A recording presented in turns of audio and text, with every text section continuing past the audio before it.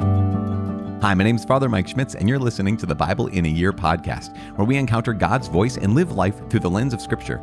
The Bible in a Year podcast is brought to you by Ascension. Using the Great Adventure Bible timeline, we'll read all the way from Genesis to Revelation, discovering how the story of salvation unfolds and how we fit into that story today. It is day 119. We are at the last few chapters, in fact, the last three chapters of 1 Samuel 29, 30, and 31. We're also going to be praying today, Psalm 18. As always, I'm reading from the Revised Standard Version, Second Catholic Edition. I'm using the Great Adventure Bible from Ascension. If you want to download your own Bible in a Year reading plan, you can go to ascensionpress.com/Bible in a Year. And if you've not yet subscribed to this podcast, I invite you to consider that. And then after considering, to actually do it. That'd be really good. It really takes no time at all. You just click subscribe and then you're subscribed. As I said, it is day 119. We're reading 1 Samuel chapter 29, chapter 30, chapter 31, and we're praying Psalm 18. 1 Samuel chapter 29. The Philistines reject David. Now the Philistines gathered all their forces at Aphek, and the Israelites were encamped by the fountain which is in Jezreel, as the lords of the Philistines were passing on by hundreds and by thousands. And David and his men were passing on in the rear with Achish. The commanders of the Philistines said, "What are these Hebrews doing here?" And Achish said to the commanders of the Philistines, "Is not this David, the servant of Saul, king of Israel, who has been with me now for days and for years? And since he deserted to me, I have found no fault in him to this day." But the commanders of the Philistines were angry with him. And the commanders of the Philistines said to him, "Send the man back, that he may return to the place to which you have assigned him. He shall not go down with us to battle, lest in the battle he become an adversary to us. For how could this fellow reconcile himself to his Lord? Would it not be with the heads of the men here? Is not this David, of whom they sing to one another in dances, Saul has slain his thousands, and David his 10,000s? Then Achish called David and said to him, "As the Lord lives, you have been honest, and to me it seems right that you should march out and in with me in the campaign, for I have found nothing wrong in you from the day of your coming to me to this day. Nevertheless, the lords do not approve of you. So go back now, and go peaceably, that you may not displease the lords of the Philistines." And David said to Achish, "But what have I done? What have you found in your servant from the day I entered your service until now, that I may not go and fight against the enemies of my lord the king?" And Achish made answer to David, "I know that you are as blameless in my sight as an angel of God. Nevertheless, the commanders of the Philistines have said, 'He shall not go up with us to the battle.' Now then, rise early in the morning with the servants of your Lord who came with you, and start early in the morning, and depart as soon as you have light." So David set out with his men early in the morning to return to the land of the Philistines. But the Philistines went up to Jezreel.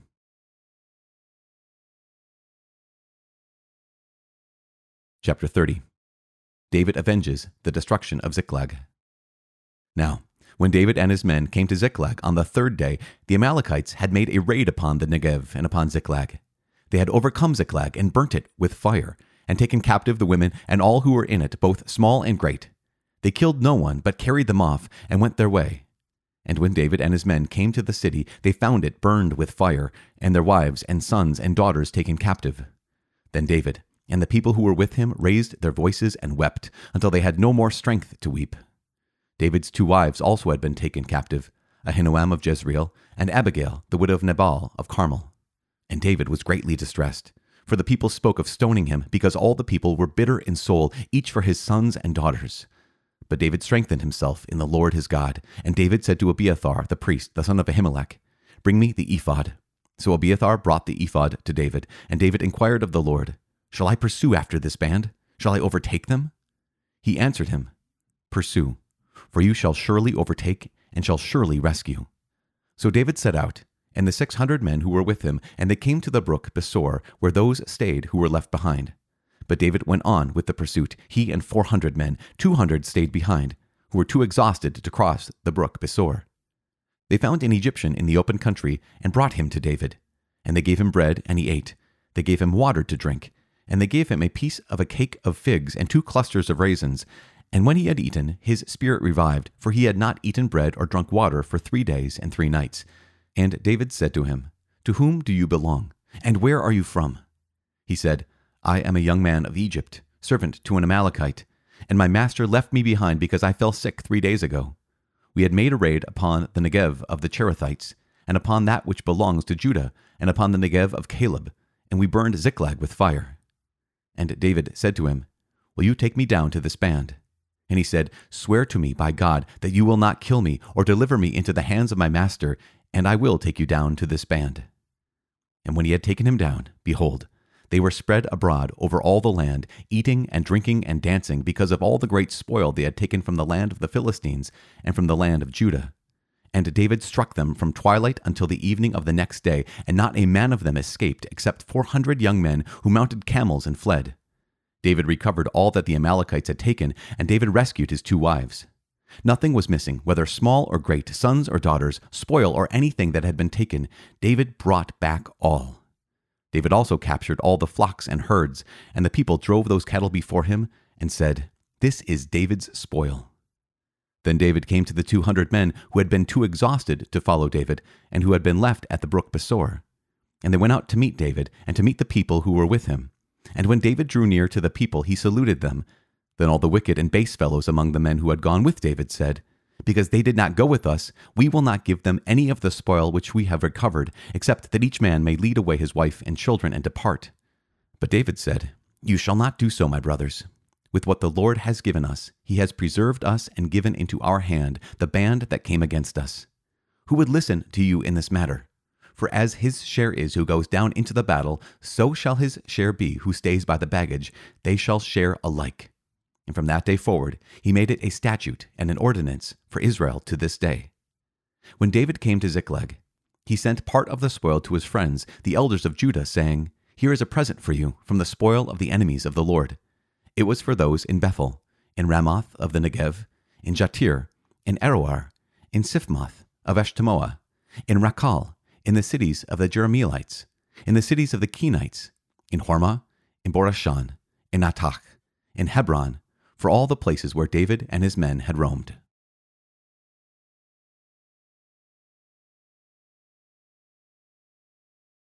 The death of Saul and his sons.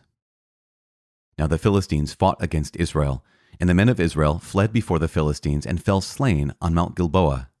And the Philistines overtook Saul and his sons, and the Philistines slew Jonathan and Abinadab and Malchishua, the sons of Saul. The battle pressed hard upon Saul, and the archers found him, and he was badly wounded by the archers. Then Saul said to his armor-bearer, "Draw your sword and thrust me through with it, lest these uncircumcised come and thrust me through and make sport of me." But his armor-bearer would not, for he feared greatly. Therefore Saul took his own sword and fell upon it. And when his armor-bearer saw that Saul was dead, he also fell upon his sword and died with him. Thus Saul died, and his 3 sons, and his armor-bearer, and all his men, on the same day together. And when the men of Israel, who were on the other side of the valley and those beyond the Jordan, saw that the men of Israel had fled, and that Saul and his sons were dead, they forsook their cities and fled. And the Philistines came and dwelt in them. On the next day, when the Philistines came to strip the slain, they found Saul and his 3 sons fallen on Mount Gilboa. And they cut off his head, and stripped off his armor, and sent messengers throughout the land of the Philistines to carry the good news to their idols and to the people. They put his armor in the temple of Ashtaroth, and they fastened his body to the wall at Bethshan. But when the inhabitants of Jabesh-Gilead heard what the Philistines had done to Saul, all the valiant men arose and went all night and took the body of Saul and the bodies of his sons from the wall of Bethshan. And they came to Jabesh and burnt them there. And they took their bones and buried them under the tamarisk tree in Jabesh, and fasted 7 days. Psalm 18. Royal Thanksgiving for Victory. To the choirmaster. A psalm of David, the servant of the Lord, who addressed the words of this song to the Lord on the day when the Lord delivered him from the hands of all his enemies, and from the hand of Saul. He said, I love you, O Lord, my strength. The Lord is my rock and my fortress and my deliverer. My God, my rock in whom I take refuge, my shield and the horn of my salvation, my stronghold. I call upon the Lord who is worthy to be praised, and I am saved from my enemies. The cords of death encompassed me, the torrents of perdition assailed me. The cords of Sheol entangled me, the snares of death confronted me. In my distress I called upon the Lord, to my God I cried for help. From his temple he heard my voice, and my cry to him reached his ears. Then the earth reeled and rocked, the foundations also of the mountains trembled and quaked because he was angry. Smoke went up from his nostrils, and devouring fire from his mouth. Glowing coals flamed forth from him. He bowed the heavens and came down. Thick darkness was under his feet. He rode on a cherub and flew. He came swiftly upon the wings of the wind. He made darkness his covering around him, his canopy thick clouds dark with water. Out of the brightness before him there broke through his clouds hailstones and coals of fire. The Lord also thundered in the heavens, and the Most High uttered his voice, hailstones and coals of fire. And he sent out his arrows and scattered them. He flashed forth lightnings and routed them. Then the channels of the sea were seen, and the foundations of the world were laid bare at your rebuke, O Lord, at the blast of the breath of your nostrils. He reached from on high. He took me. He drew me out of many waters. He delivered me from my strong enemy and from those who hated me, for they were too mighty for me. They came upon me in the day of my calamity, but the Lord was my stay. He brought me forth into a broad place. He delivered me because he delighted in me. The Lord rewarded me according to my righteousness. According to the cleanness of my hands he recompensed me. For I have kept the ways of the Lord, and have not wickedly departed from my God. For all his ordinances were before me, and his statutes I did not put away from me. I was blameless before him, and I kept myself from guilt. Therefore the Lord has recompensed me according to my righteousness, according to the cleanness of my hands in his sight. With the loyal, you show yourself loyal. With the blameless man, you show yourself blameless. With the pure, you show yourself pure. And with the crooked, you show yourself perverse. For you deliver a humble people, but the haughty eyes you bring down. Yes, you light my lamp. The Lord my God lightens my darkness. Yes, by you I can crush a troop, and by my God I can leap over a wall. This God, his way is perfect. The promise of the Lord proves true. He is a shield for all who take refuge in him. For who is God but the Lord? And who is a rock except our God? The God who girded me with strength and made my way safe.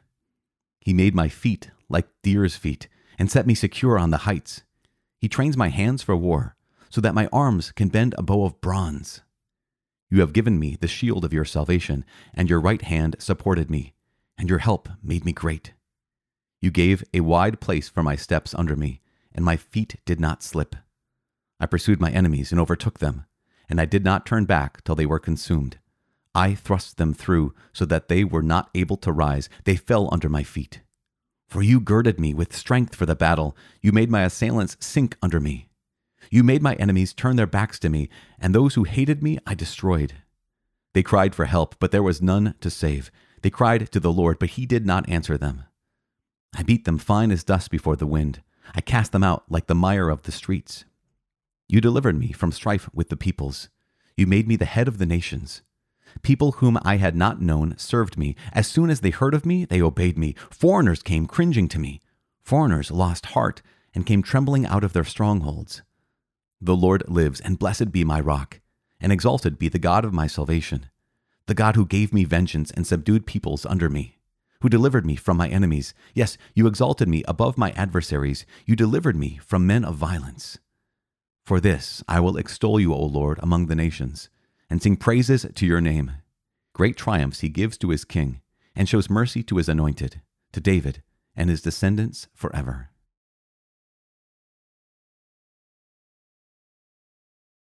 Father in heaven, we give you praise and glory. We thank you so much for this opportunity to listen to your word and to see the end of Saul and to have followed him.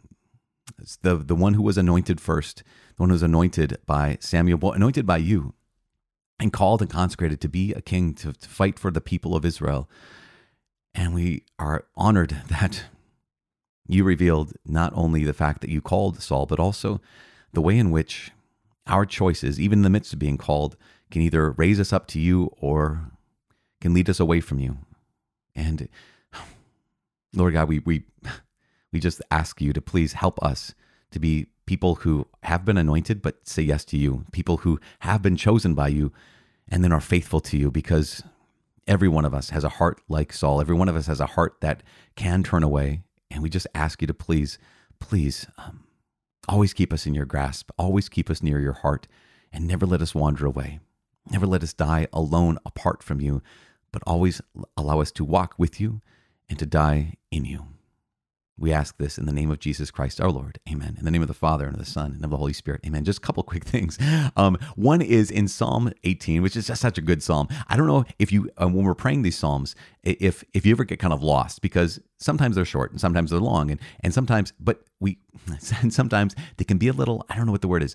They can come out of left field in the sense that we don't necessarily always have a context. Obviously, the subtitle of the psalm can give us a certain context. Today, the subtitle was, "This is a Psalm of David, who addressed the words of this song to the Lord on the day when the Lord delivered him from the hands of all his enemies and from the hand of Saul."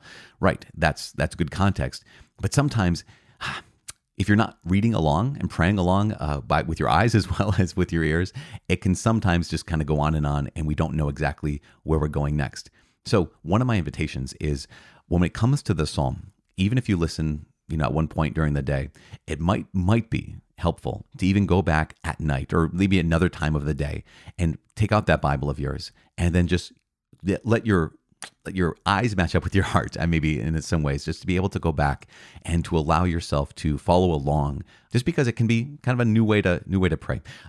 One of the things that sticks out to me from this Psalm 18, well, there's so many great things, so many good things, but one line that every time I pray this Psalm 18, which is pretty often, there is a line that talks again, Psalm 18, verse 19. It says, "He brought me forth into a broad place. He delivered me because he delighted in me." The translation that I typically will use when it comes to the Liturgy of the Hours when I'm praying the Psalms, is, "He saved me because he loved me." And there's something about that. He delivered me because he delighted in me. He saved me because he loved me. And there's something so powerfully true about this. And when we allow the Lord to love us, when we allow the Lord to delight in us, something changes, something radically changes. I think a lot of us hold on to this idea that I have to perform in order to please the Lord, that you have to perform in order to please the Lord, that you have to do something in order to be delighted in. And Psalm 18 just says, no, he saved you because he delighted in you. He saved David because he delighted in David. And he saves you because he loves you. And it's something so powerful to allow it to really transform our hearts, that you don't need to perform in order to be preferred, that the Lord just loves you. He already delights in you. Okay, one quick note about 1 Samuel at the end of the book. Tomorrow we're going on to 2 Samuel and to 1 Chronicles. But here's a couple things that just reveal the wisdom of David, right? So David's going to go fight with the Philistines, and they say, "No, we don't trust you." And they were right. They should not trust David. Now, Achish trusts David because David's been lying to him all this time and saying that he's been doing raids upon the Israelite people, and he hasn't been. And so they send him back. Anyways, he gets back to Ziklag and realizing the Amalekites have raided his city. And they've taken off all the people, taken the people away. Now, here's where David shows some wisdom. Number of places. Number one, David shows his wisdom by saying he donned the ephod, right, the clothing of the priest, and he goes before the Lord and he asks God, should we pursue these Amalekites? Should we pursue them in order to retrieve our family members and get back our stuff? And the first thing he does, he asks direction from the Lord. He doesn't just say, "Here's what we're going to do." David has learned, right? Remember, David has learned that I'm going to ask direction from the Lord first if I should go into this battle. And that's number one. Now, it could seem really obvious to you. Of course, you're going to go after them. But David shows wisdom and he prays first. Number two, after he routs the Amalekites and comes back, there's two other ways that David shows his wisdom. One is he had a party of 600 men. At some point at the brook of Besor, 200 of those men were so exhausted they couldn't go on any further. So they stayed with the baggage. They stayed with all their stuff and they guarded that stuff, while the other 400 went on and defeated the Amalekites. Now, when they come back with all their spoil, the 400 who fought say, "We're not going to give any of this stuff to the 200 that didn't fight. You can have your families back, but you're not getting any of the spoil from war." And David said, "No, actually, you did a service by fighting. They did a service by guarding the luggage." And so everyone gets the results of the spoil, and he makes it an ordinance. And in doing this, he keeps his people, he keeps the men united. In doing this, in recognizing that everyone serves a purpose, even if not all those go into battle, those who stay home are staying home for a purpose as well. And he does such a good job of keeping the people united. And the third thing he does that's so wise is when he comes back with all this spoil, he sends presents to the elders of Judah. Basically, David he's a hair's breadth away now from uniting all the tribes of Israel. He's just not too far away from becoming the king now that King Saul in chapter 31 has been killed. David is on the verge of becoming the next king.